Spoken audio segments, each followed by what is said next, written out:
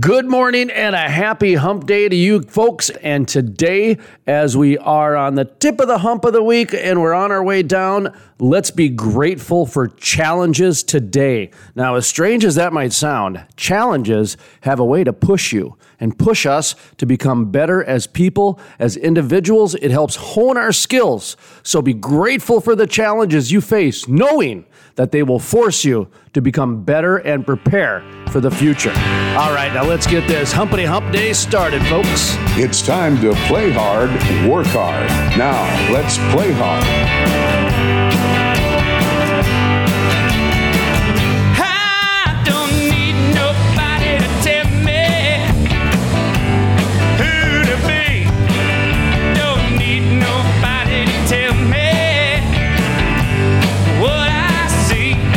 I don't need nobody to tell me. Welcome to the Crude Life Morning Show. Play hard, work hard. My name is Jason Spees. That is Sterling. And boy, we've got a fabulous, is it Wednesday today already? Is it really? Is it still Wednesday? It's just that these weeks and days and months days and now. weeks and we're months in a new and month days now. Oh, geez. I know. I had that. Can you believe we're already halfway through the year?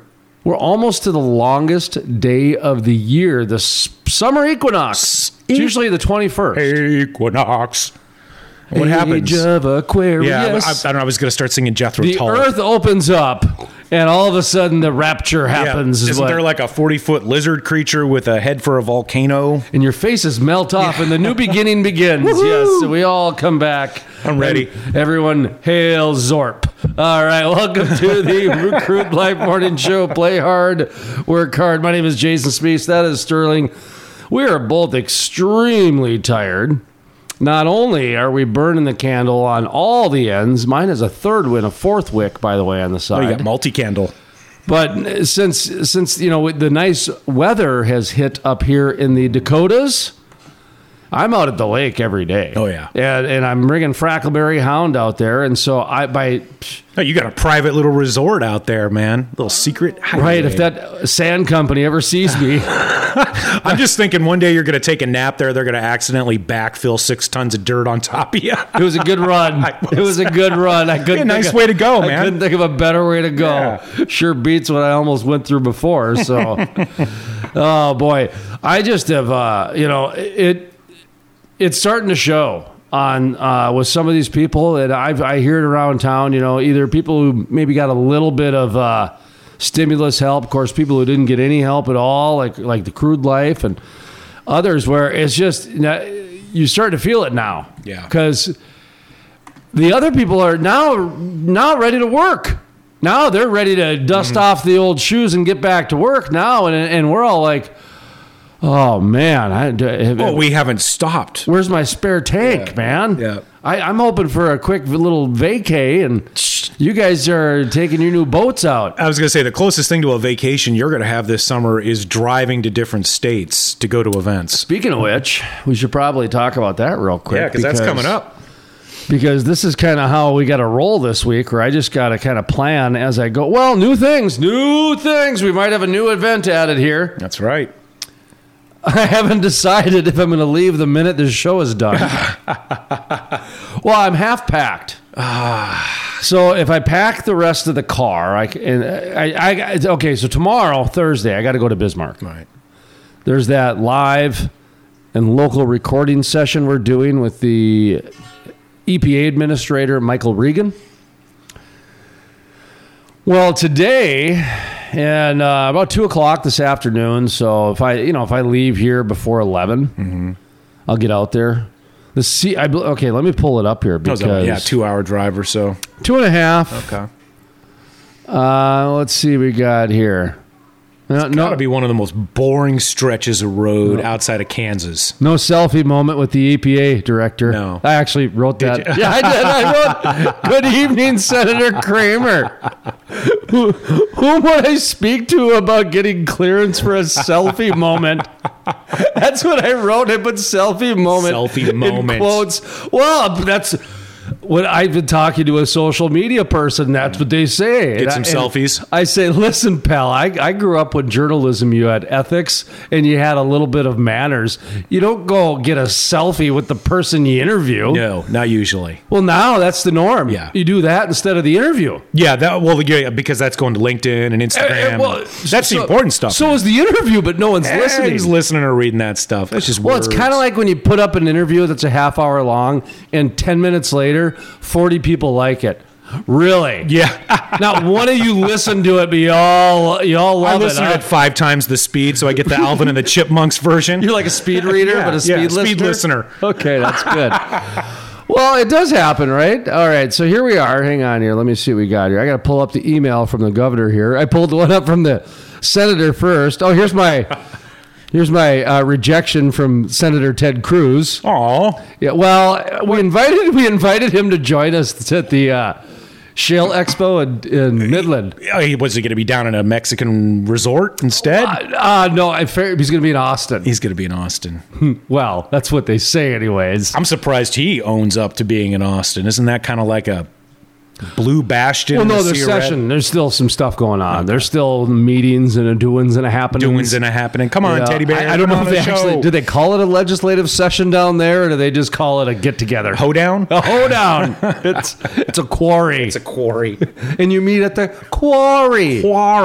Okay, where is Mike Nowatzki? Okay, here we go. Mike Nowatzki, he is the former newspaper reporter, I believe the award-winning newspaper reporter. If not, he should have been. I mean, for a long time. We think with he's special. The Forum Communications. And then he went and joined the Burgum campaign after the election. Yeah, really? He covered them. And then he traveled the state and covered them. Then he got hired. We believe after the election. That's probably it. When he accepted it, we believe. But hey, there are some. We should start to check his coverage. You know, there are some of us that wonder. Right around Beulah, he must have said yes. Yeah. Anyway, but Governor Doug Burgum and Lieutenant Governor Brent Sanford will join officials from Bakken Energy LLC, which I believe they used to be called Bakken Midstream, and Mitsubishi Power. Mitsubishi, the CEO. What are we getting? Well, we're going to get the CEO of Bakken Energy, called Mike Hopkins. Okay. And then Mitsubishi Power America's president and CEO, Paul Browning. So we're going to get something called Mike Hopkins and Paul Browning. People, presumably. A couple pretty important heavy hitters, really. Oh, and looks like we're going to get Bakken Energy founder, chairman, Stephen Lebrow. Probably Lebrow. So is it the... Canadian. Is it so it could be Lebrow. Yeah. But there's no umlaut. Wouldn't that be from Quebec? And there's no R. I don't know. So this is the listening session you get to go to? No, Sounds this like is a press session, conference. Man. No, this is a press conference here. This would be one where I can ask questions and they can answer them if they like. If they like. That's a press conference. I've always wanted to do an interview where I do not answer the questions that I'm asked, but then James Franco, I believe, ended up doing it. But I wanted to do an interview where, how you doing today? And then just start being like, when I had a banana when I was 4, just start answering just random questions. Or random answers, and see how that goes. But thought about doing that at a press conference too. Just start asking questions like, puppies or kittens? Which is cuter? Boxers or briefs? Right. This is a 2-part question. And then be like, what was the second part? I don't think so. Just start being that guy at the press conference, never get invited back. So I was just going to say the last press conference you're going to, huh? Well, that's why we don't do it. Okay, so we got a no from Senator Cruz. Okay, who else did I saw? Was it a friendly no? Hang on here. Okay, see what else we got here. Was it at least a nice no? Well, look at this. What do we got? We got a maybe. From who? Congresswoman Lizzie Fletcher. Lizzie Fletcher. Do you know who she is? I do. She's from Texas. Yes. She's a Democrat. Yep. So we put a press release out to, a request out to her office because we got hang on here. We got a release and we got a little phone conversation, a little Zoom from Congressman Kelly Armstrong, who, with Congresswoman Lizzie Fletcher, They introduced a brand new bill called the Regrow Act of 2021. Revive economic growth and reclaim orphan wells. Regrow. Because we're all in acronyms, remember. A bipartisan bill to clean up orphan wells and provide thousands of jobs in the oil and gas industry. Wait, they're going to clean up Orson Welles? They're going to bathe him. And bathe him? Talcum powder him. Give him some nice frankincense. Get in those folds, too, because he got a little bubbly towards the end there. He did. He got filled out nicely, didn't he? He did. North Dakota has been at the forefront of responsibly developing our oil and gas resources and excels at reclaiming orphan wells, said Congressman Armstrong. With more than 50,000 abandoned oil and gas wells in the United States, cleaning them up is not only the right thing to do, but it will create and retain tens of thousands of jobs for workers in the oil and gas sector. And I'm grateful with Congressman Fletcher in this bipartisan effort. Now, Congresswoman Fletcher says orphan wells can harm our environment and create public health risks for neighboring communities. I'm glad to partner with Congressman Armstrong and introduce bipartisan legislation that will address these problems. The Regrow Act will not only help protect our environment, but will also create jobs for oilfield workers in Texas and across our country, which is especially important right now after the downturn, which brought in by COVID-19.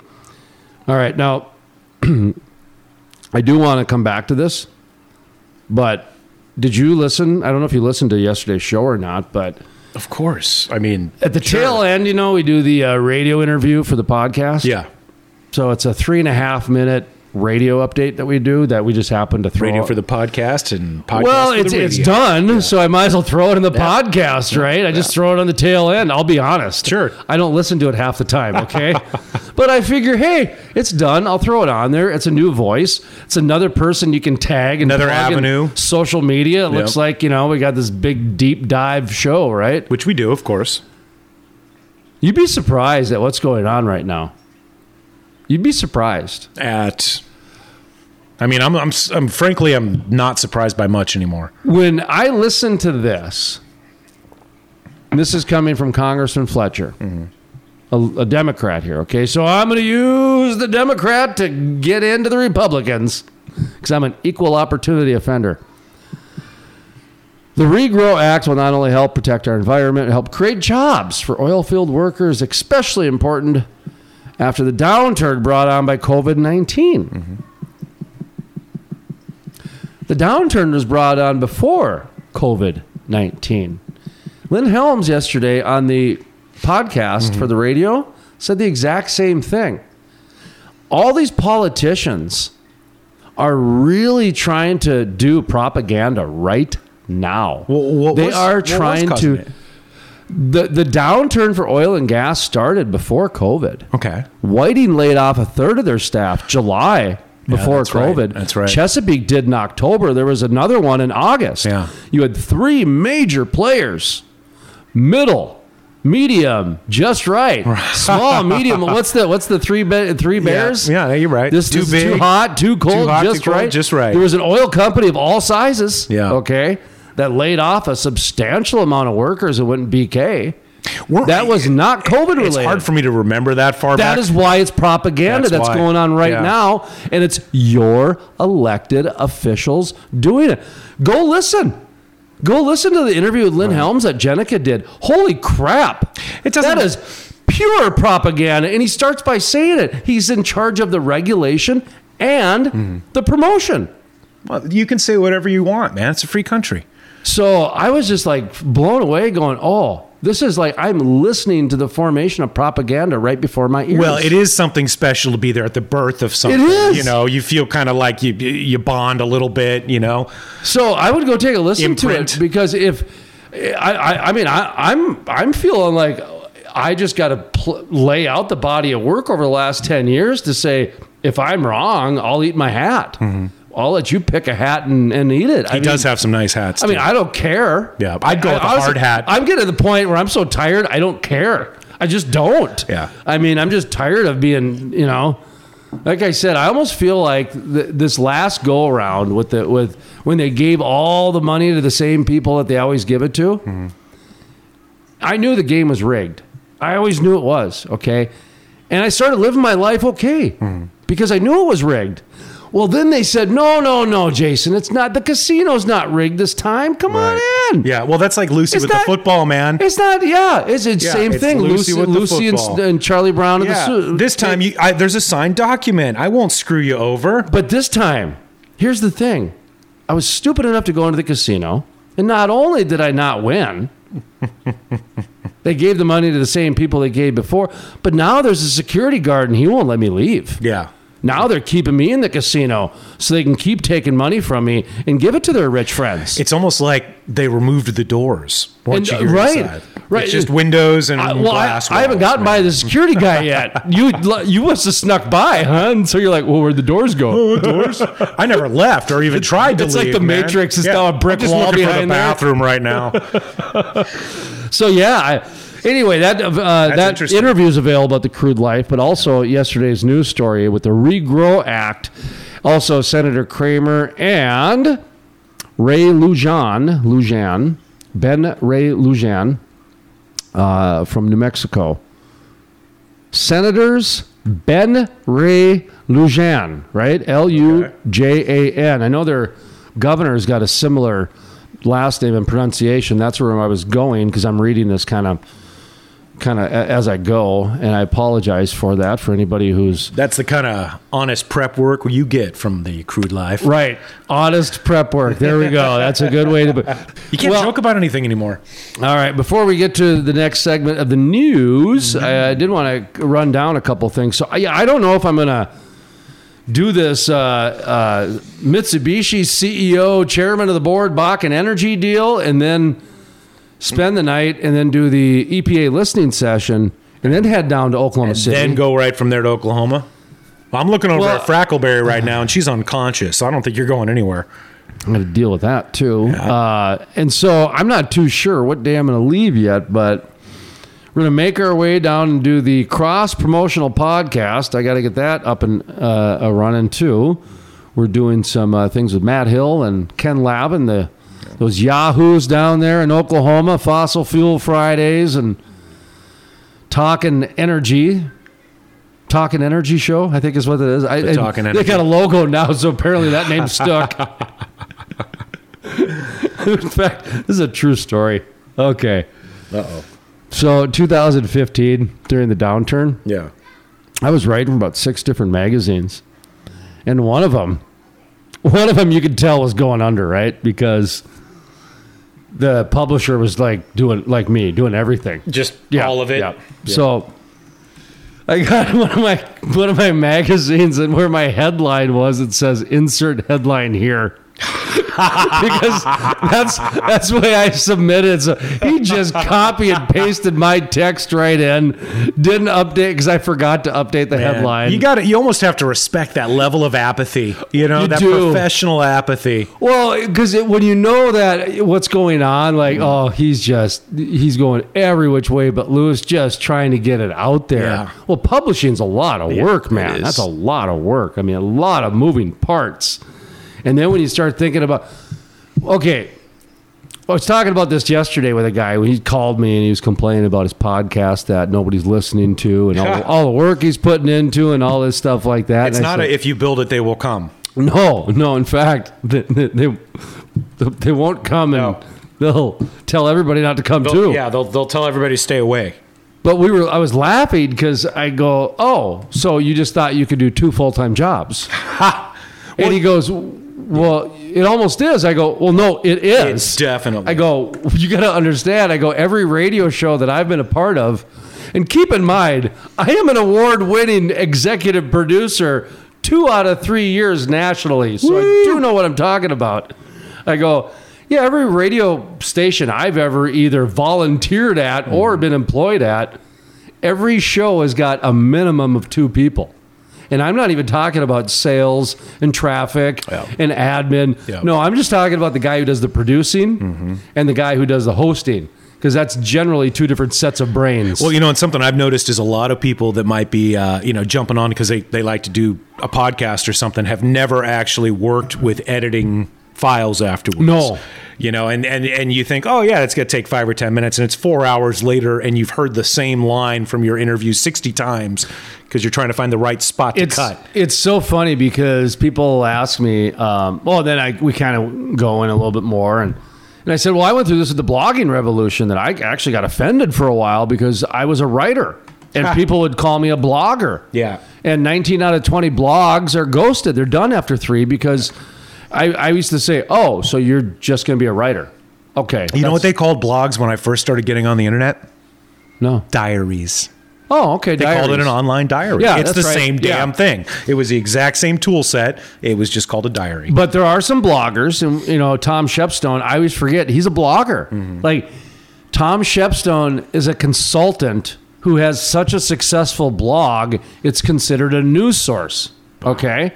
Yeah, and there was this guy, Terry Edom, who we interviewed with the Public Energy Now, and he happens to be a writer for the BOE report, so he is a reporter, but he's also an author of a book, right? Yeah. But essentially where he gets his daily creative fix is his blog, and so... It's become like an editorial page for a lot of people. Well, and I used to say to people that a columnist who writes 3 to 4 times a week, that's a full-time job. Yes. Like, for a newspaper, that was actually the guy's full-time job. And when you think about it, yeah, it wasn't much, but that guy had to be so talented. Mm-hmm. He had to know how to put together and frame words so well that in 2,000 words or less, he can invoke and provoke a reaction out of you. Yeah. That's talent. Absolutely. Okay? And you're just going to go do that, what? Well, whenever you want. That's another facet Yeah. that a lot of people don't think about is that there's a creativity that's involved in every step of this, right? From what you want to do your show about to what you're going to say or what you're going to write. And sometimes that is not just a switch that you can flip, right? No. You don't just sit down sometimes and be like, I'm going to write 2,000 words that are friggin' diamonds, So, you go through those periods where you have to get the work done, but you're not feeling that creative spark. I've got interviews for the Williston Basin Conference. I still have to go back and redo the recap of what was said because I didn't take good enough notes. I don't want to listen to this thing for the 5th time. Yeah. You know what I mean? Yeah. And, you mentioned the editing and all that other stuff. I laugh because people would be like, this guy was asking me about edits and a few other things. I said, listen, man, the reason that I don't edit, and I'll be honest, is because I edit when it goes on the radio. And he's like, what do you mean? I said, well, my stuff goes on the radio, remember. I go, so the radio needs it at 3 minutes and 30 seconds. Yeah, there is no They need wiggle. it at 12 minutes. They don't, not 12:01, not 12:05. No F-bombs, Right. all that stuff. I go, there's certain things. I go, so the way I do it is like my file will be 12 minutes and 8 seconds. So as I'm listening, I know to take out 8 seconds of ums and swear words and this and that. And so it does become work. Yeah. It does. Yeah. I was chuckling because I was trying to dump off this daily news thing to Jenica. Ha. And I say dump off because hey man, I lost my smile a year ago on this thing because it takes an hour to do 3.5 minutes sometimes. Yeah. And it's not that it's difficult. It's knowing that the end result of 3.5 minutes might take me an hour. Well, that's why studios are typically populated with people that do different tasks. And, this is all just a long roundabout way for us to say that we are the crude life. So when you hear rattling and you hear wires and you hear us looking stuff on the internet, man, this is live and in the moment. They're going to be like, is that a skit? Or are they really getting murdered on the air? Like, what's going on here? Well, that neighbor, he's on day 4 trying to put together that trampoline, so it ain't going to happen, pal. I don't know. I've gone down that road, and my neighbors stood and laughed at me. Oh, man. So anyway, we got the Shale Energy Conference coming up. Apparently, Ted Cruz said no, which is fine. He has an excuse, but he did communicate with us. Potentially... Lizzie Fletcher. Okay. I don't know if she's going to join us or by phone, but there's It's some interesting. I was just possibility reading there. about some information about her. I'd like to talk to her. Sounds interesting. Well, I'll let you know when we get the interview, Yeah. and if you're around, you can certainly jump on board and be a part of it. And let's see what else do we She's even got my here. age. Well, I'm getting a new phone, by the way. Oh, yeah? Yeah, I'm just charging it up. So Flip we're gonna- phone? Having a new phone. Nope, I'm actually getting a new identity. BlackBerry? See that? Ooh. See what year that is? Hang on. Look at that, huh? Ah, look at that. You know what year that is? I do not. This is in a brand new iPhone 6. Woo! So I think you and I are both about 6 generations behind the current one. It's a brand new out of Yeah. the box iPhone 6 with a couple letters after it. Nice. Okay. Yeah, the S, the E, yeah. And this is my third smartphone. Okay. And I just got rid of the flip phone about 2 years ago. In fact, I'm going to find the story and talk about the flip phone. flip 'Cause phone. Before we go to break, I wanted to talk about this because this is important for a couple of reasons. Okay. Number one, cell phones are the number one polluter on the planet. Okay. So one of the best ways that you can be environmentally ESG certified potatoes of inclusion, baby, is to not get a new cell phone every year. Yeah. Because of the rare earth minerals, the mining, the manufacturing, everything that goes into the cell phone, and then the recycling. We don't even know how to recycle these things That's yet. why I have 4 or 5 dead phones from my family sitting in a drawer. Mine are for legal reasons, text messages. In case the ex comes back to bite me, Right. or another ex comes back to bite me, I hang on to those phones. The X drawer. for the legal X drawer. We'll just plug it in. Let's just download those suckers and be good. But at the same time, I look at it and I'm going, well, this is my history of my handheld computer known as a phone. Yeah. But the flip phone, it trained me how to behave when it comes to smartphones. And what I mean by that is To be humble. I had the flip phone, but I had no graphics. Yeah, me too. So it was getting the last year I had the flip phone, about 50% of my messages I couldn't even open up. There's their pictures and graphics. Just anything, Yeah. just actually an emoji. Yeah. Somebody would send me an emoji. break your phone. The whole message was gone. So and I just started putting myself on those dating apps. Mm-hmm. So I started to go, how many sexed pictures am I mixing? How many pictures and bras? Now and naked? I understand why you upgraded. So I upgraded Okay. immediately. Okay. Yeah, you think I'm an idiot? Yeah, that's why I did it. So the main part, though, what I got from it is, I used to have an iPad mini. So it was, About the somewhere. size of a phone now. Yeah, it was Yeah. be a little bit bigger than a phone, smaller than an iPad, right? Yeah. And I really did like that a lot, actually. And I carried that around, and that was kind of my smartphone. But I needed Wi-Fi. Because I needed Wi-Fi, I couldn't just instantly pull up an app. I Right. couldn't just instantly check my email. That extra step did so much that took away from the impulse buy of the Snickers while standing in line at the grocery store. Sure. 'Cause you had to think about it. That now that when I have my phone, I'm actually kind of trained not to instantly go there. Like my first thought is I got to go find Wi-Fi. I'm still not untrained from that yet. That's kind of cool. I like that because, I'm sure you've been talking to somebody and they'll just start surfing their phone. Oh, yeah. Like, oh, you're done with me now? Yeah. Okay.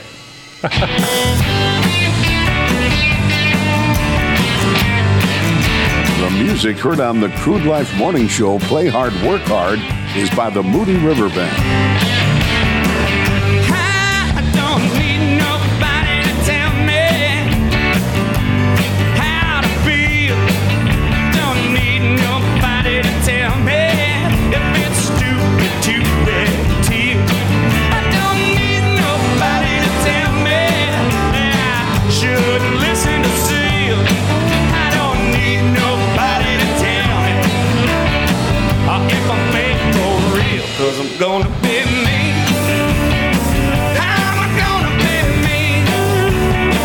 Interested in becoming a sponsor? Email studio@thecrudelife.com.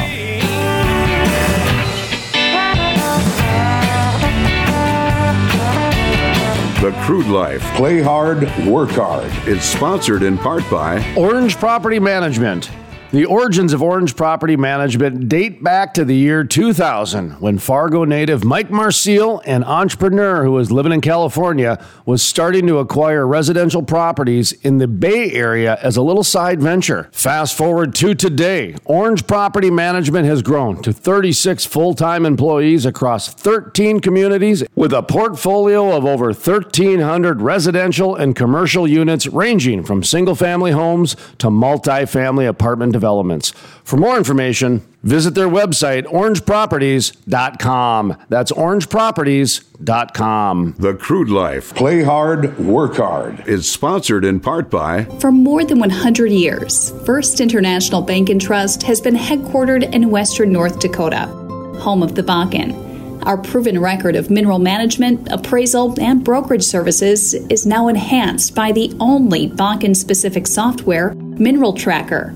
Trust First International Mineral and Land Services and Mineral Tracker to protect your interests and help build and preserve a financial legacy for generations to come. It takes an industry to build a forest. Hey folks, Jason Spees with The Crude Life. Did you know about half the trees planted in the last 20 to 30 years have died within the first year?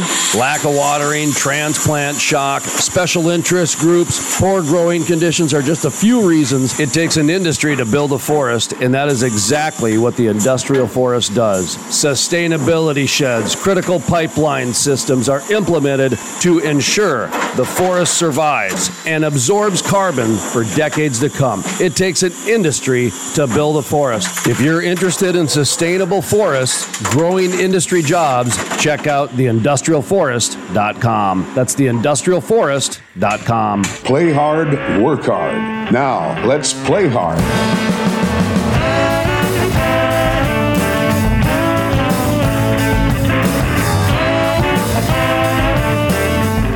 No, I'm telling you, the more and more I think about it, I do think that COVID might have saved the energy and the oil and gas industry instead of being the problem. This because is a totally new angle. No, it is, but you're right. Folks, we were just kind of arguing here between the commercial breaks about whether we were actually nuts or not, talking about some of this pre-COVID and the Chesapeake laying off people, Whiting laying off people happened in 2019. Well, now all the public officials and the people who get paid to oversee the industry are okay. Well, the problem started in 2019. COVID saved the industry because a lot of these in North Dakota, they gave millions of dollars to oil and gas companies that told the state they were going to go bankrupt. Really, you were going to go bankrupt? Mm-hmm. Big old oil company going to go bankrupt? No, what was going to happen is a bunch of middle managers were going to get laid off at six figures. Yep. So you and I, companies like you and I, we didn't get our COVID money, but somebody making 6-7 figures in Texas did. Yeah, exactly. Think about that. Yeah. Oh, I heard that I do think all about that. weekend. All the man, time, people in Fargo are pissed. So when you think about it, there's actually an argument that COVID saved a lot of those companies. I'd be really curious to see. I don't know how you'd even break that down, but I bet you're right. You don't have, am I crazy for saying this? Especially in oil and gas with some of the smaller operators, they might have been getting ready to go under anyway. A lot did. But that's what Lynn Helms said in that interview with Jenica, was that they bailed out a bunch of companies. And that article that came from that climate news site too, is that they actually listed names and numbers and stuff. Well, when you started looking at, oil and gas companies that their CEOs are billionaires. Mm-hmm. Really? They need a bailout? Well, I had to go into my savings. You had to go into your savings. Yeah. And you got CEOs walking around with suits that are worth more than my annual salary. Exactly, and we're dicking around with $300 extra in unemployment for people. I'm telling you, COVID saved the industry. Now that I'm thinking about it, it's an interesting angle, man. I think I think we should reach out to people with that question. I'm going to. I'm trying to process this in the moment. I mean, it's easy to dismiss it. Like when you first said it, I was like, blew that, it was raspberries. But then I started to think about how that money was used to probably prop up some companies that were going under. Well, when I started hearing about this, we're saving jobs because these wells would have been abandoned. That's not true. Bull crap. There's abandoned wells all the time. I call bullocks on that. Bullocks. And if they would have Wankers. abandoned, well, then guess what? I want to see the name of the landowner. Yeah. And why you only put a $5,000 to $10,000 bond down? Okay. Yeah, really. What is $5,000 worth of insurance get you when it comes to capping a well? You see what happened here? Yeah. Is that they're freaking out because all of a sudden now the landowner, who for some reason, whoever that landowner is, it's only $10,000 deposit on that well. Someone else, $150,000. Yeah. So who's the company that only had to pay $10,000, and who's the landowner? Exactly. Yeah. Okay. Do you see the levels of just manipulation and hiddenness that needs to be? That's why they're scared shitless about ESG in North Dakota, because if that transparency stuff comes out, they're going to see this type of stuff. So there is no way these oil companies would have they would have not just walked away from those wells. They've got legal responsibilities. But the middle managers who get paid to ignore people, that's who would have got laid off. Well, and we were talking a couple weeks ago about some landowners here that were wondering, you're like, okay, I haven't gotten paid, and you've abandoned the well. Oh, the mineral owners are just sharpening their pitchforks. Oh, man. Yeah. So that's a real eye-opener, because I bet if you were to be able to look under the hood and find out who did get the money, right, and which landowners are still being paid, I bet you'd see some interesting connections there. Might see a whole new protest out of North Dakota that's not Standing Rock, folks. Who knows what's happening? Oh, you mean we might be known for something else, huh? These war drums in Fargo, they're interesting. That's going on, and people are not happy right now with the state capitol and the direction that they're going with the oil and gas industry. I can tell you that, folks. Let's go to news. What do we got? Well, we more along the good news here. Talking about natural gas. This is from the Wall Street Journal. Battle brews over banning natural gas to homes. Now, this is something that we've been talking about, for a couple of months. Well, because every single... was this from Sunday? This seems like a Sunday. Sure. Well, the Wall Street Journal, I've noticed, since we've been... Looks like it was Sunday. Yeah, it does, doesn't it? Yeah, because the Sunday, you get a little more shelf life, It's nice to have something juicy to read in the morning. Well, that's how they look at it, is you have more time. You have more time. And so they give you something with layers. It's a deep dive. And in the magazine industry, that was our norm, because we didn't have a daily distribution. So we had monthly, or in some cases you had to weekly. hit a home run every time. Right. So you had to actually have what's known as layers of journalism. Newspapers and Wall Street journals and that sort of, they do that on Sunday. That's why CBS 60 Minutes and the morning news shows that Tim Russert used to run and that sort of thing. I don't know who it is now. Probably Anderson Cooper. Probably. But the Wall Street Journal has been interesting because they've been coming at oil and gas for the last 2 months, I've noticed, like hardcore. Like these types of stories that plant the seed of a question, and that seed is usually the oil and gas industry's automatically on the defense out of the gate. It's interesting to watch how, you get places like... That's called a narrative. Go ahead. Cities like San Francisco, Seattle, Denver, New York have either enacted or proposed measures to ban... Pinko commie towns. Or discourage the use of fossil fuel in new home and buildings 2 years after Berkeley, California, passed the first such prohibition in 2019. The bans, in turn, have led Arizona, Texas, Oklahoma, Tennessee, Kansas, and Louisiana to enact laws outlawing such municipal prohibitions in their states. Maybe we should find out what they use asbestos for. Okay, because I've always heard they still use asbestos in brake pads. Okay, I think they phased that out. They did, but yeah, for up until like 5 years ago, right? Yeah, I'd have to look for certain, but we banned asbestos products in the 70s, the mid to late 70s. When I was a kid, one of my neighbors had asbestos in their basement. It's good stuff, and it was like an episode of Breaking Bad in the final season. It was they hazmated the house. Yeah, like E.T. E.T. Exactly. It looked like E.T. was in there. Well, then when I sold real estate for 3-4 years in the 2000s, if they had asbestos, it was like some guy came with a COVID mask on. Yeah, he just took care of it a weekend type thing. But the the fear transition is what I'm talking about. It's like back in the early 80s and late 70s, it was like hazmat central. Okay, it was over the blown hubcaps on the car. Correct. We have to go over the top with the showcase of this. Well, it almost seems like that's where we're going with a lot of this. Well, yeah, too. And I mean, as you know, natural gas that's our bread and butter. I mean, I got a whole different issue on the natural gas. And here's my issue. Okay.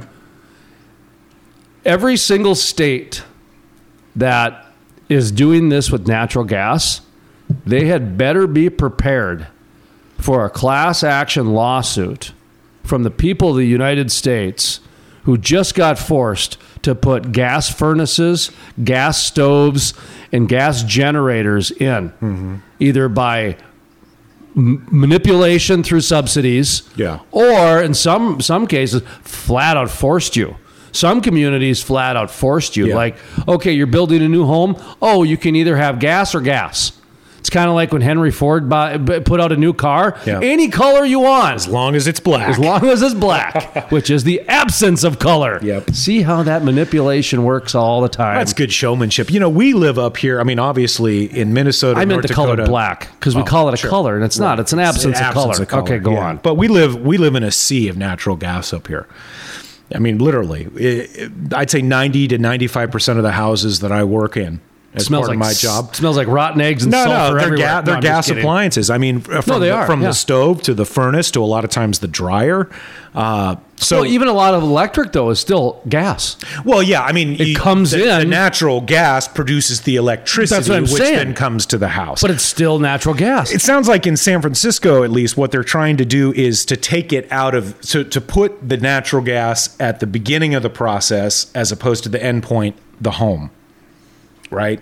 So they're still obviously allowing natural gas to be part of the electricity production. Yeah, they want a bigger hubcap. But they want a bigger hubcap. They want electric only going into the house. This is levels of discrimination that are so beyond the average person that they're just flat out doing it.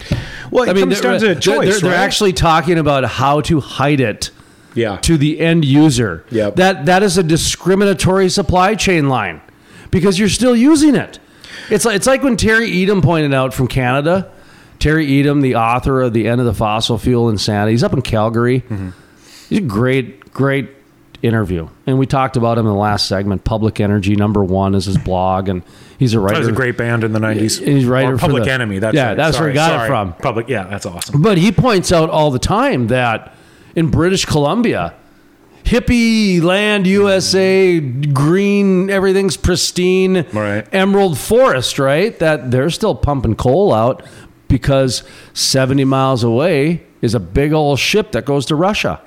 Because the supply chain is only 70 miles, the literal supply chain is only 70 miles. Wow. Well, Canada will allow that. Yeah, they'll export that. Yeah, because what you got a couple Eskimos that see it and that's it? Well, and that gets back to sort of the general absurdity of what I'm sorry, that was Eskimos are more north. Couple Canucks. Well, Vancouver, it was their hockey team. Yeah. I'm sure there's indigenous people there too. Is that a my Canadian geography? Is that bigotry? Am I doing bigotry by saying the word Eskimo and then trying to correct it with the word Canuck? No, I think that was more racist, if you wanted to say, but I don't think so. See, and I didn't want to offend minorities by saying racist, so I changed it to bigotry. I figured that was my better blanket. That was the better of two evils there. Right, bigot. Now, bigot would suggest that you were like being mean about it rather than just, using terms we grew up with, right? I'm pretty sure I wasn't being totally nice. Well, okay, so here's my thing about the absurdity of all of this is, and granted, this is coming from somebody who cares about the environment, right? If you're going to restrict it to the homeowner, but you're still going to export it overseas to Russia, Germany, and other places like that, because we are a huge provider of natural gas, then isn't that just shifting the problem rather than addressing the problem? And I think the stark reality in this country is going to come down to the fact that only certain people will be able to use oil and natural gas, and those will be the people that generate electricity. All of us are going to be told you can have electricity and that's it. I don't like it, but that's where it's going, man. You know what I think? I think it's a real simple equation here. Okay. When you take a look at every industry out there, we're about centralized down to 3, right? Mm-hmm. You got 3 trucking companies, 3 mobile home companies, 3 soft drink companies. Really, that control 90% of the market, right? Probably. Lots of subsidiary. Yeah, I mean, well, it's really what's happened, you know? I mean, Pepsi, Coke, and Shineheart Wigs. Snapple, whoever, you know? Yeah. NBC, CBS, ABC, right? You know, you kind of, that's the way it goes. Because, well, Viacom is 2 of the stations. Yeah. So that's what I mean. Really, you only have 3 choices at the end of the day. You got Oceania. Right. What's the... Eurasia, and I can't remember what the last one was. Orwell's Place. Mm-hmm. Was that 1984? That was 1984. The 3. Yeah, they were always at war with one of them. Yeah, and that's kind of the same thing where you've got Democrats and Republicans, and that's why I say no. There's actually a third party, and that's the ones controlling. That's Oz. That's the people controlling it behind the scenes, right? Yeah. The thing about this stuff, though, man, is that it's going right across political lines. Right? So you're going to have blue states that adopt it, red states that don't. And again, that gets back to the problem of, is it really helping? What I see is more effective, if you want to make a difference, is start making it so that the appliances we put in our houses are more efficient. But where I was going with my little my verbal diarrhea, we'll call it, is that it seems like the goalpost movers are consolidated too. Yeah. Because what's happening is that you used to have goalpost movers in all kinds of different industries, right? I mean, we have them all the time in politics. You get to where they say to go, and then they move the goalpost on you. Yeah. That's common, right? Well, it's almost like these people are now in charge of a bunch of different goalposts. Yeah. And they're so busy with their lives. It's like they're playing a video game with their lives. It is. I wish I could believe there was that much thought going into it. I think they're just randomly throwing stuff out to see what happens and see if it sticks because they're desperate to figure something out. Do you think that we can get a congratulatory stimulus for making it through without going bankrupt, without getting any stimulus? I'm serious. Yeah. Because I'm starting to see all kinds of people who I know got millions of dollars in stimulus money. Yeah. Okay. And they were mostly business owners, right? They would have went out of business, right? Yeah. Well, when I see that they're having their first annual fun run, well, first of all, you don't have a first annual. You have the first. You have the first, and if it works out... Or just call it fun run. You have the second annual. Right. You don't have a first annual. That is getting ahead of yourself a little bit. That is that is someone who's entitled. That is entitlement language. Yeah. Because they're automatically on the second one. Yeah. First one's done. Yeah, the first one in their mind is done. So when I see when I see these young millennial brochapreneurs, damn kids, who get millions of dollars 3-4 times, yeah, and they're acting like I want to know if we're going to get a bonus check for being entrepreneurs and surviving, because if they're getting bonus checks for not making it, mm-hmm. How about the companies who have made it? Huh. Your reward is you're still here. I guess. That's it. And please pay your taxes. Boy, I guess I have a little... What's this in my coffee? Is this bittersweet milk? A little bit of a chip on that shoulder, Am I crying over this bittersweet milk? Yeah, shoot this chip off my shoulder. Well, sometimes, I'll be honest, I get like this when I have to go drive 4,000 miles. Yeah, man, I hear you. I hear you. Only to get ghosted a couple times by somebody who I now know I paid their salary. Ugh. Oh, this is going to be a whole new trip for me. Well, that's interesting. It'd be like a revenge trip, man. No. I'm not. Revenge? No. We're going to. No. It's not like a Clint Eastwood movie. Kill them with kindness, man. No, At the end of the day, we're going to kill them with kindness. This is just me venting a little bit here. Well, my mom said you could always get more flies with honey, but I'm like, why do you want flies? That's what I've always wondered too. What are you going to do with a bunch of flies, man? All right, so coming from the... you ever have shoe fly pie? Molasses? No. No, what is shoe fly pie? Shoe fly away. Shoe fly pie, so is it just molasses? Oh, yeah, molasses, brown sugar. Is it on top of a pancake? That's a southern pie. No, I like my grits. Okay. This is from Politico. Oh, this is going to be a very... Biden freezes oil leases in Alaska refuge pending new environmental review. Even the second word in the headline is just... Freezing. Oh, it's aggressive, isn't it? So the Biden administration is moving to suspend all oil and gas leases on Alaska's Arctic National Wildlife Refuge. Man, they must be going crazy up there. You got one administration 6 months ago saying, sky's the limit, blow it up. And now they come in and say, nope, you can't. So the suspension of the leases follows President Joe Biden's January 20th executive order that identified alleged legal deficiencies in the original leasing program. Do you know the one thing about Alaska and Canada right now? They're very pretty. That actually could be a legitimate threat is the permafrost thawing out. Oh, yeah. Like, in all seriousness. Yeah, and in Russia, too. The rate of the permafrost thawing out could be the end of the planet. Well, it's releasing it. It's a gas. It releases a lot of methane. Right. Into the air. And how do you think the dinosaurs died? Okay. So when a... Clearly aliens, duh, Terminators. What do you think I was talking about? By the way, I did buy... I am not a conspiracy.com. I did buy. I think we just found our first story, man. It was available because, we're doing the real oilfield women, which we never even talked about yet.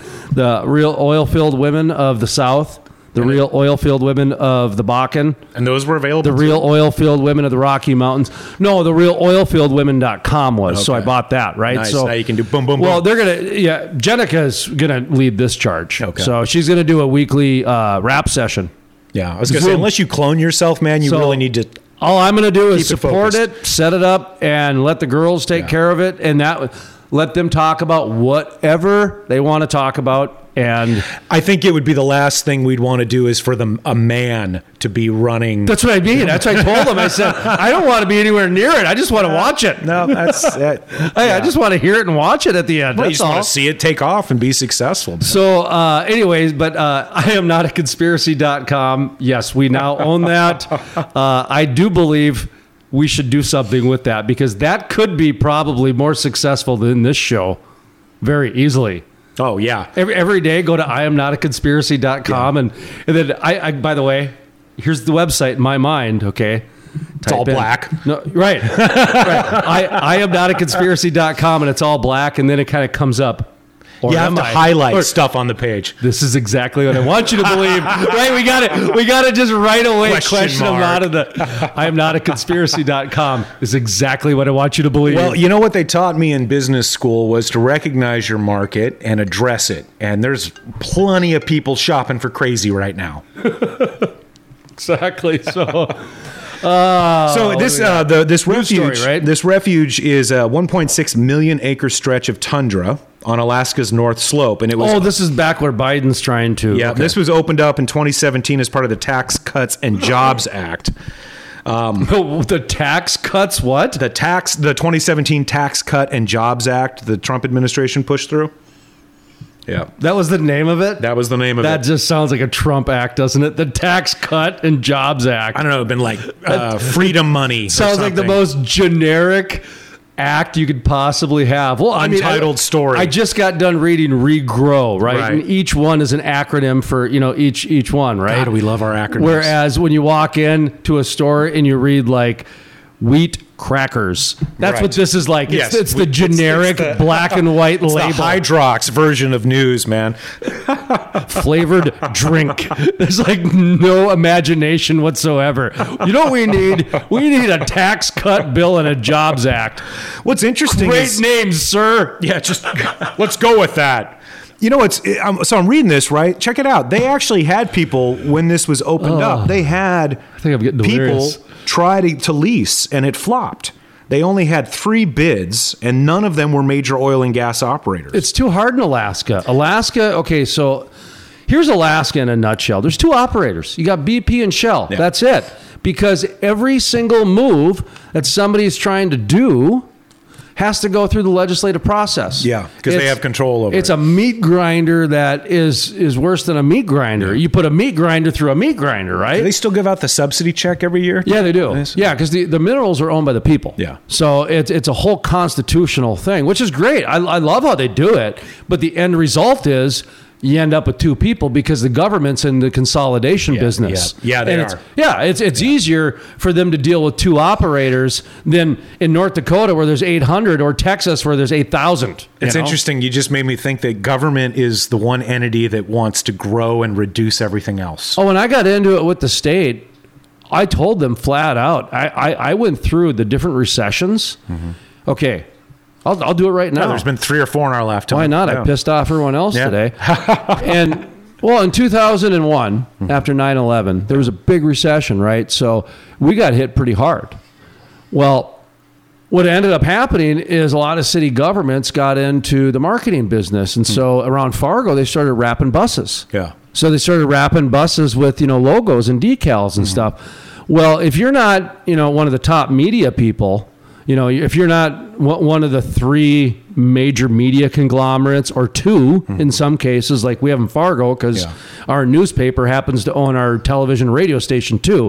One of 3 media ownerships in the country that allowed that, right? That's how unique Fargo is. So when you have that, we're in the third world of the media. That's what we call.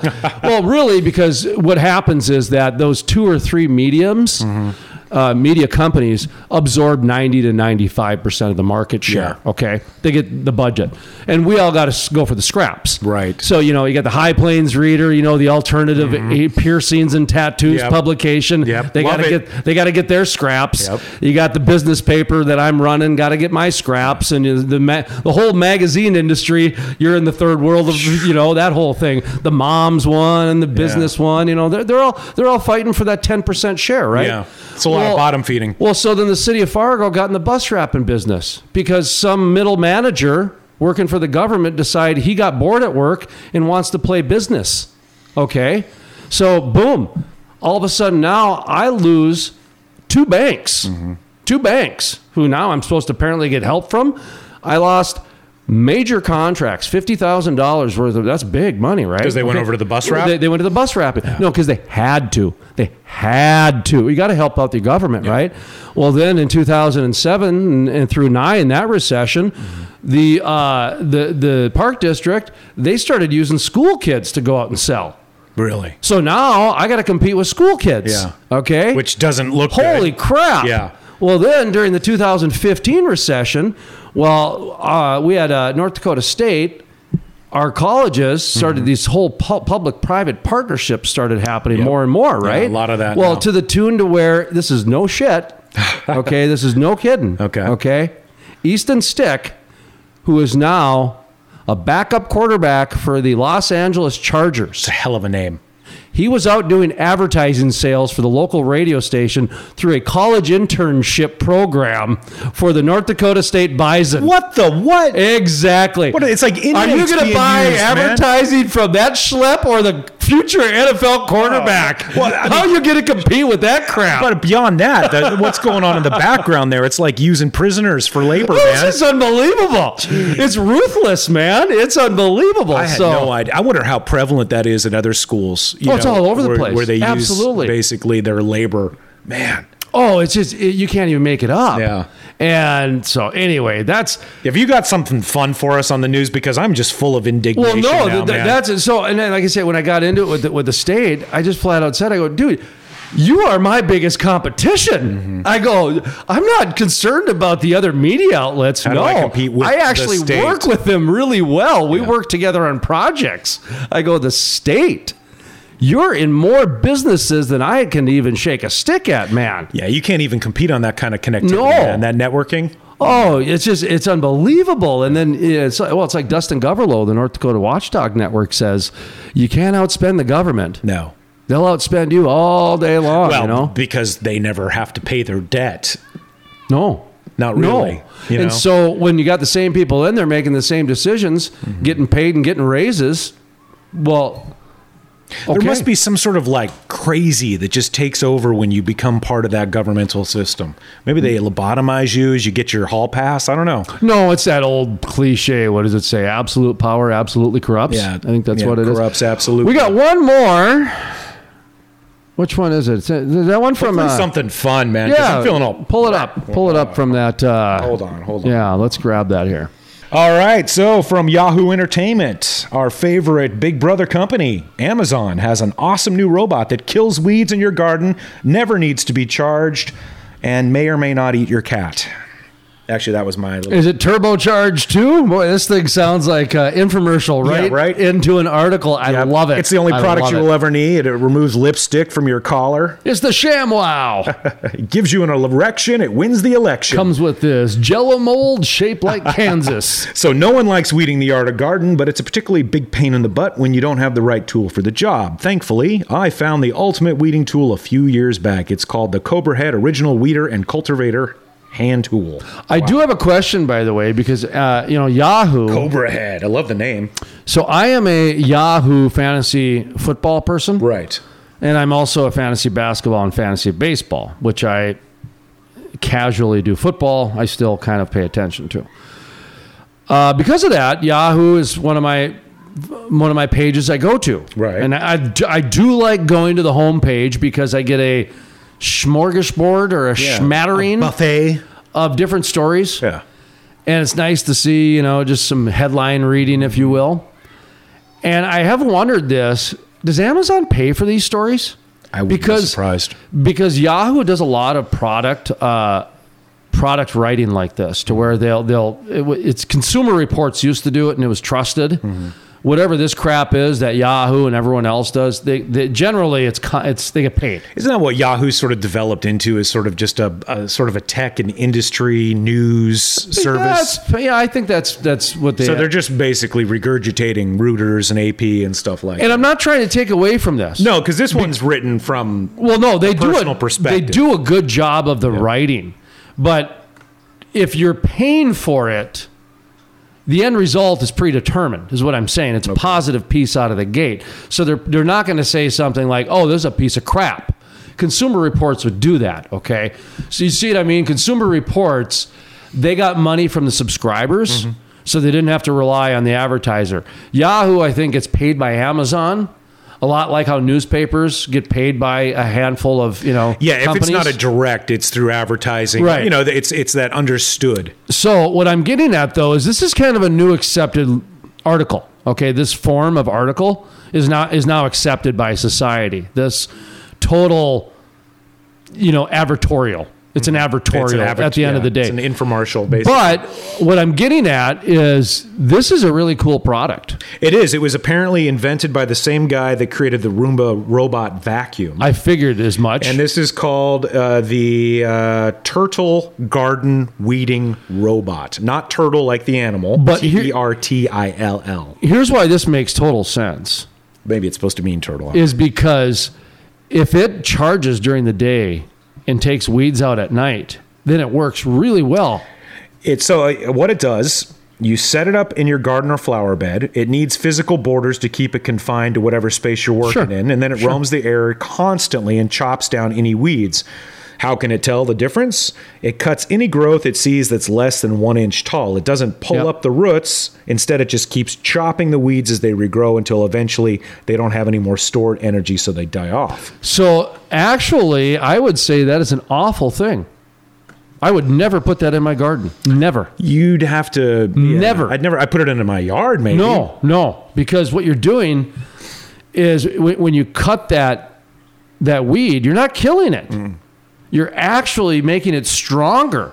So its roots are going to take more nutrients out of the soil to try to compensate for getting its head cut off. Yeah, it's like a war of attrition. It just keeps chopping it. It's like the Hydra head grows back, it chops it off. So this is actually ungreen.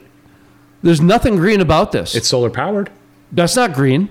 It's constantly recharging on its own. This is one of the new Orwellian green things, kind of like how the governor likes to put a green space in downtown Fargo made out of concrete. Yeah. This is what this is. I would not put this in my garden. No, I would not put this in my garden. This is hubcaps. Did nobody ever see Tom Selleck and Gene Simmons' classic Runaway science fiction movie? I did not see that. Okay, well, this is where this type of stuff happens, man. I've seen the cover. This is where this kind of stuff starts. I'll stick with Gene Simmons' wife, thank you. Shannon Tweed and her movies. Oh, well, absolutely. Anyway, what were you saying? $350.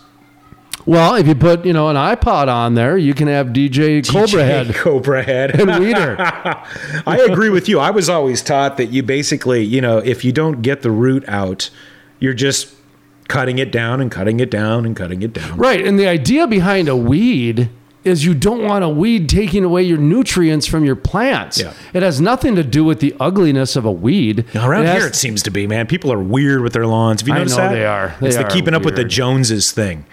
It's that IBM mentality. Dinner's at 5:30. You wash your car on Saturday, church on Sunday. They're hardcore, man. This landscape company cold called me. They were next door spraying my neighbor's yard, and they saw I had a bunch of dandelions. Guy moseyed over. He's like, hey, we can take care of that for you. I'm like, no, I'm just fine, man. We like it natural here. It's like 70s porn. My neighbors are taking the dandelions out and putting them in their salad.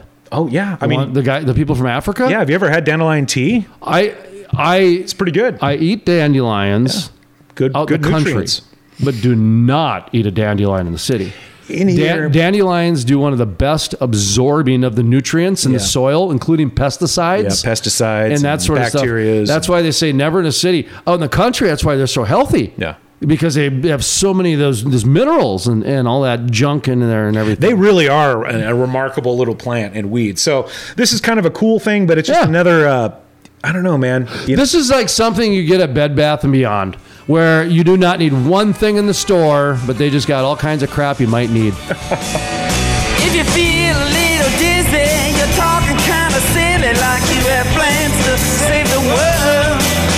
Just remember your task will only last if you don't take off your mask. When the outside's chilly and the inside is warm, you've been wishing you never been born. The music heard on the Crude Life Morning Show, Play Hard, Work Hard, is by the Moody River Band. Try not to get your mind blown. Mind blown, your mind blown. Show you something that's never been shown. The Crude Life, the most trusted voice in energy. On the phone, talking with us today, Chairman Christy Craddock of the Texas Railroad Commission. We are the oil and gas regulator, but we do pipelines and pipeline safety inspections for the state of Texas.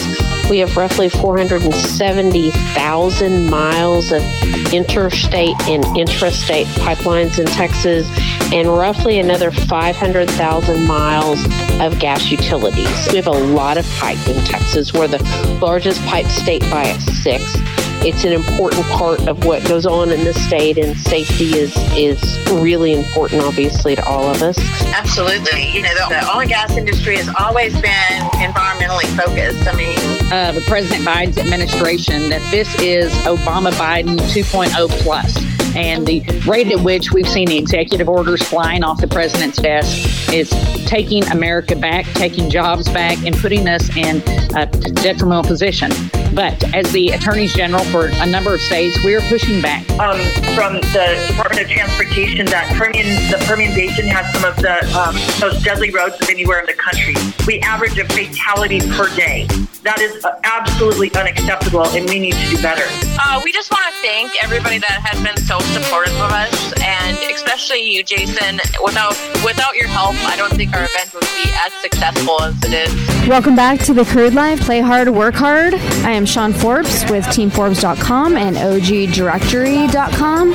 Jason Spees is my co-host today. I went out there on my first rig move, and I was like, wow, I'm permitting all these loads, getting trucks going, load go, and I don't even know what half the stuff was. So when I finally got to go on the rig, I was like, wow, I was amazed. I was truly amazed of how this process is. No, I wasn't expecting any olive branch at all.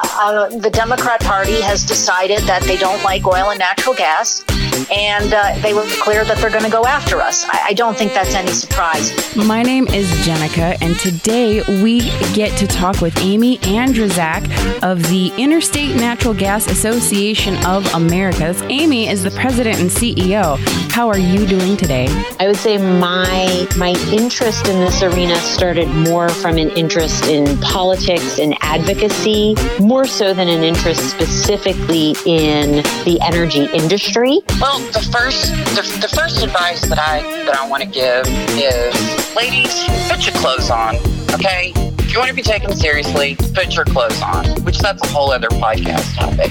The funny thing, what I think sometimes is just really ironic, we used to pull into the office and I would see some of my colleagues driving electric cars and things like that. And I'm like, how do you work for a large oil and gas company and pull in an electric car?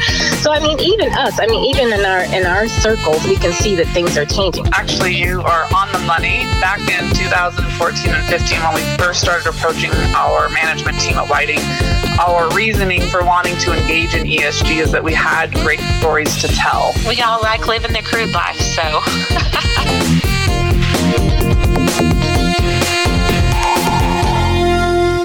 Play hard, work hard. Now let's work hard. Michael Maltsev, rigger. Thank you very much for joining the program here today. Of course, I love the name Rig ER. Now, ER is capitalized, but it's pronounced rigger. And when I first saw it, I thought Rig ER, but of course I got corrected. So let's just start off a little bit with the name, kind of the origin, and just kind of how you went about and came up with that and, ended up capitalizing the word ER in there, if you wouldn't mind. Absolutely, and we have a history about that. And it's very simple because when we think how to name the product and the product design initially for rig equipment rentals, so Rig, ER, equipment rentals, means rigger. It's very, very, very simple. So, yeah, and some people are called Rig ER, but we prefer rigger. Well, let's talk about what some of the specialty services that you guys do. Yeah, absolutely. We providing a software solution for oilfield rentals and service companies, starting from service call, initial calls from the client, generating quotes, scheduling all the field works, and then finalizing with invoicing. So the entire operations of oil field. Talk to me a little bit about you mentioned the software side of things. Of course, that usually has people worried. There's generally, it used to be this way. It's getting better, and a lot more people are integrating software in, but sometimes it's a little frightening at times, new technology. So talk about the evolution of how technology has been integrating into the marketplace. Absolutely. So rigger right now considered as a oilfield operations management software, which includes SaaS cloud-based solution, which usually use as a platform for office workers, and mobile applications, which usually use as the field workers. And talking about the entire approach, which we see for digitalization, digital transformation of the oil field, we can see 5 different steps or 5 different stages of that digital transformation. One is at 0, when you have all your tickets, all your equipment, all your jobs in a whiteboard, or paper tickets. No digitalization, nothing.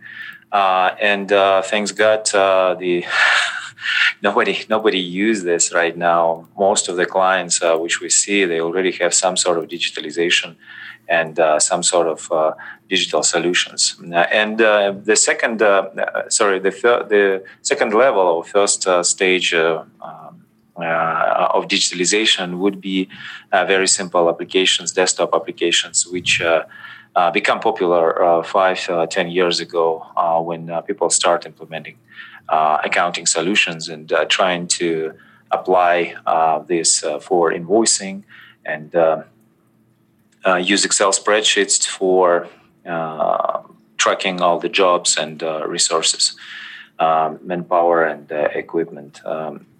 Right now, we see that still many of the companies stay at that level when you have QuickBooks and Excel spreadsheets, thousands of different Excel spreadsheets running with for different purposes, and in some cases multi users. And Excel is not right for multi-user purposes, so it's not the right solution for that. Next step, it's moving everything to cloud and start using software in the cloud, so you can do it anywhere, anytime.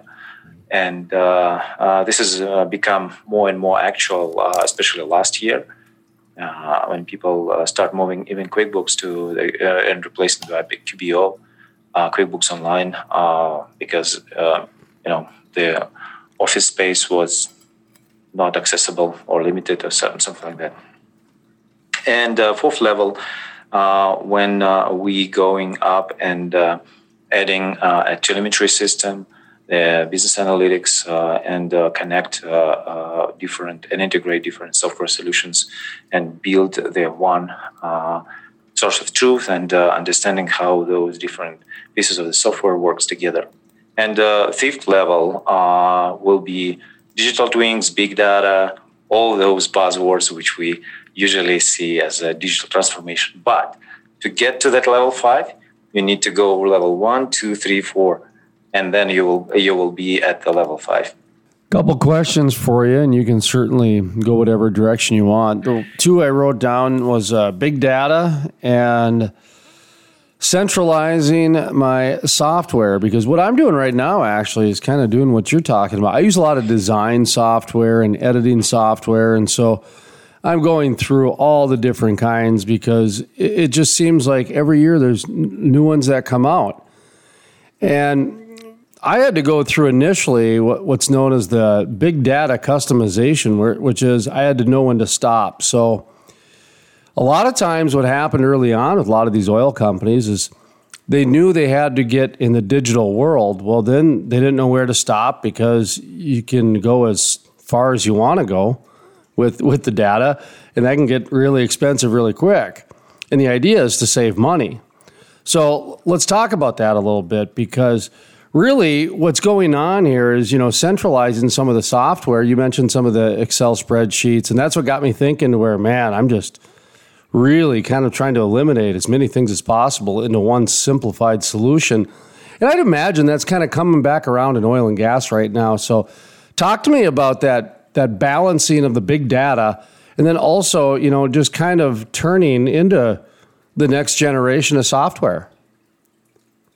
Absolutely. You touch a very, very sensitive point right now, because it's a I would say the art how to balance savings and investment to the digitalization, because not all the digitalization goes to savings. And again, sometimes you see not the direct savings, but long-term savings, talking about streamlining the processes, getting the data faster. But talking about big data, it's a very tricky thing, because for me, and when we started 10 years ago working with Rigger, and I was a CFO of the rental company, we providing a telecom last mile solution for oil and gas.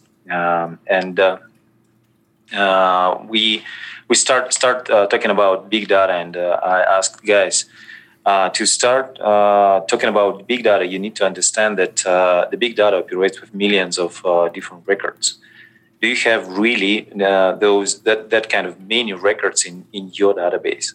Maybe to use a big data, you need to have like hundreds of companies running on the same system. And in this case, you can have this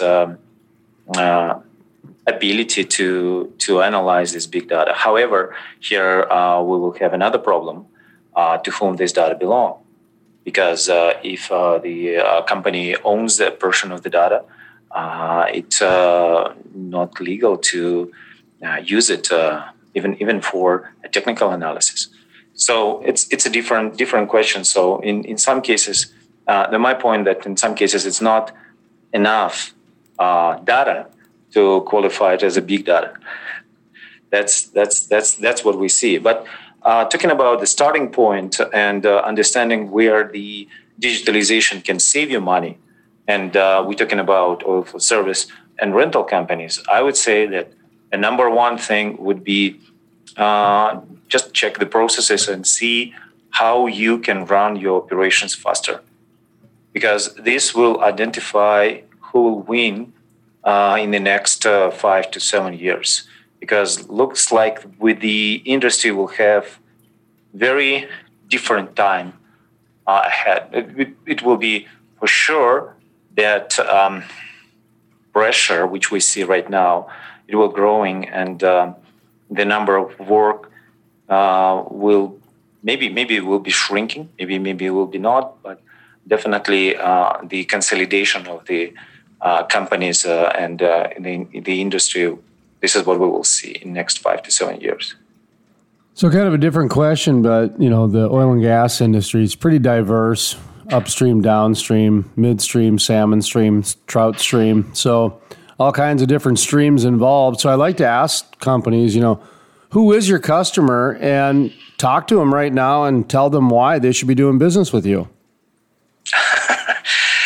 For sure, yeah. So we mostly work with the downstream and midstream companies, service providers to those. And the reason why they need to work with us, again, depending on the business goals. If they'd like to grow, if they'd like to stay in the business next 5 to 7 years, you must to go away from paper tickets. You need to put as much as possible to the one system and synchronize and integrate everything to see the results faster.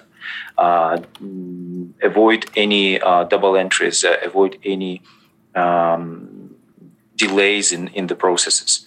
So this is what we actually do. So we sit down and analyze processes of each client, and I can tell you, same industry, same equipment, same size of organization have different processes, because the way how you run business is your competitive advantage or disadvantage, and this is how the way how you do business will identify where you will be next 2 to 3 years. So that is why we help clients to optimize their operations. How can people get in touch with you, and what is some final thoughts that people should remember? If you have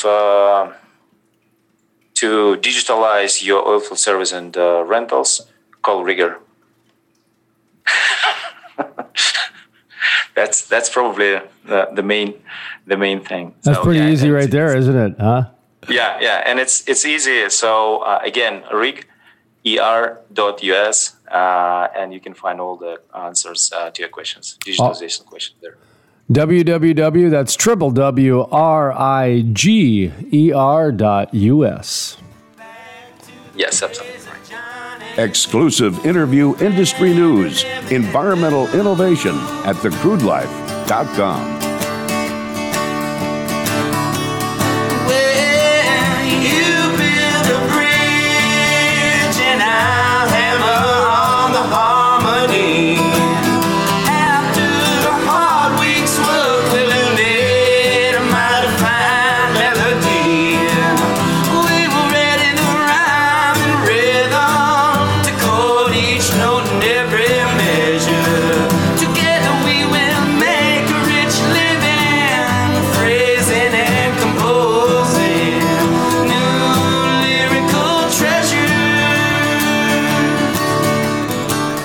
Music heard on the Crude Life Morning Show, Play Hard, Work Hard, is by the Moody River Band. Interested in becoming a sponsor? Email studio@thecrudelife.com. The Crude Life, Play Hard, Work Hard, is sponsored in part by Great American Mining monetizes wasted, stranded, and undervalued gas throughout the oil and gas industry by using it as a power generation source for Bitcoin mining. Great American Mining Company brings the market and their expertise to the molecule. Their solutions make producers more efficient and profitable while helping reduce flaring and venting throughout the oil and gas value chain. And if you're a mineral owner, check out how much Bitcoin you could be making right now with your valued gas. Go to GAM.ai. That's Great American Mining, GAM.ai. The Crude Life with host Jason Spiess. My name is Jason Spiess, and this is the Crude Life Daily Update. On today's episode, we talk with Lynn Helms, the director for the North Dakota Mineral Resources And today's interview is conducted by Crude Life content correspondent Jenica Hauser. That's a big enough job in itself. That's going to bring enormous natural gas production. And one of the things that our state is all in on is putting the policies in place and getting the investment here to add value to that, to break out all the products and store them, provide propane to North Dakota and South Dakota farmers to dry their grain, provide ethane to a plastics industry to make plastic, and use some of that to make electrons to do things like charge your iPhone across the country and export it as electrons. So that's number two. And then the third challenge is that we're only recovering about 10 to 15% of the oil that's in the Bakken. So even with everything we've done, we're leaving 85 to 90% of the oil in the ground. That out of every 10 barrels, 8.5 to 9 is staying down there. And so we're going to invest in research and field trials and figure out how to do what they call enhanced oil recovery, which we think can double the amount of oil that we recover from the rock. And that'd be over the next 10 years. Hopefully there's more to come behind that. To listen to the full-length interview with Lynn Helms, Director for the North Dakota Mineral Resources, or to check out other exclusive interviews, visit thecrudelife.com. That's thecrudelife.com. The Crude Life promotes a culture of inclusion and respect through interviews, content creation, live events, partnerships that educate, enrich, and empower people to create a positive social environment for all, regardless of age, race, religion, sexual orientation, physical, or intellectual ability. Everyday energy for everyday people. For more, visit thecrudelife.com. From the staff here at the Crude Life Daily Update, my name is Jason Spies, asking you to always remember, energy is more than an industry, it's a way of life. The Crude Life is sponsored in part by... For more than 100 years, First International Bank and Trust has been headquartered in western North Dakota, home of the Bakken. Our proven record of mineral management, appraisal, and brokerage services is now enhanced by the only Bakken-specific software, Mineral Tracker. Trust First International Mineral and Land Services and Mineral Tracker to protect your interests and help build and preserve a financial legacy for generations to come. It takes an industry to build a forest. Hey folks, Jason Spies with The Crude Life. Did you know about half the trees planted in the last 20 to 30 years have died within the first year? Lack of watering, transplant shock, special interest groups, poor growing conditions are just a few reasons it takes an industry to build a forest, and that is exactly what the industrial forest does. Sustainability sheds, critical pipeline systems are implemented to ensure the forest survives and absorbs carbon for decades to come. It takes an industry to build a forest. If you're interested in sustainable forests, growing industry jobs, check out theindustrialforest.com. That's theindustrialforest.com. We're going to do a good old-fashioned Bakken barbecue. Halliburton has been cooking for 2 days. They've cooked 2,500 pounds of pork, 800 pounds of sausage, over 500 pounds of chicken. So they say banging and the vocals are rough. Brother, it ain't country, no. Everyone's favorite are the fish tacos, but they've got burgers, steaks, salads, I mean, pretty much everything. Not control. You hear it on the radio and don't turn it up. Brother, it ain't country, no. I come here and the first experience was, oh, where are all the rigs? Because you have so much country here. If it ain't about whiskey sipping, guitar picking, tractors, trailers, trucks, or prison, man, it ain't a country song. In a car, they're in a tent, they're in some other building that's not meant for human habitation. We've actually found people living in haystacks, in grain bins. We found one guy that basically gets shelter in a culvert each night. It ain't country, no. This was one of those stories where one reporter can't cover. There's too much happening at one time in too many places. If you hear it and it ain't stuck in your head all day, it's got a pop backbeat and it's sung the wrong way. If you're not making money in the Bakken, you just truly are not thinking hard enough. Brother, it ain't country, no. Looking for a helping hand. Look at the end of your doggone arm. North Dakotans aren't looking over their shoulder for the government to help them. Deserve some fur coat wearing wannabes producing your stuff. And brother, you ain't country, no. If you can't move to it all night long. If it ain't about whiskey sipping, guitar picking, tractors, trailers, trucks, or prison, man, it ain't a country song. As long as I'm working, my mom and dad are happy. Okay. Barstool jams, while drinking, lying, laughter, and love. And a shower. Well, that was always the key, especially going to Thunder Bay. Start to rockin', brother, it ain't country enough. Yeah, and he doesn't like life, I guess. It starts rocking. Insanity, right? North Dakota, the Bakken plague. Brother, it ain't country enough.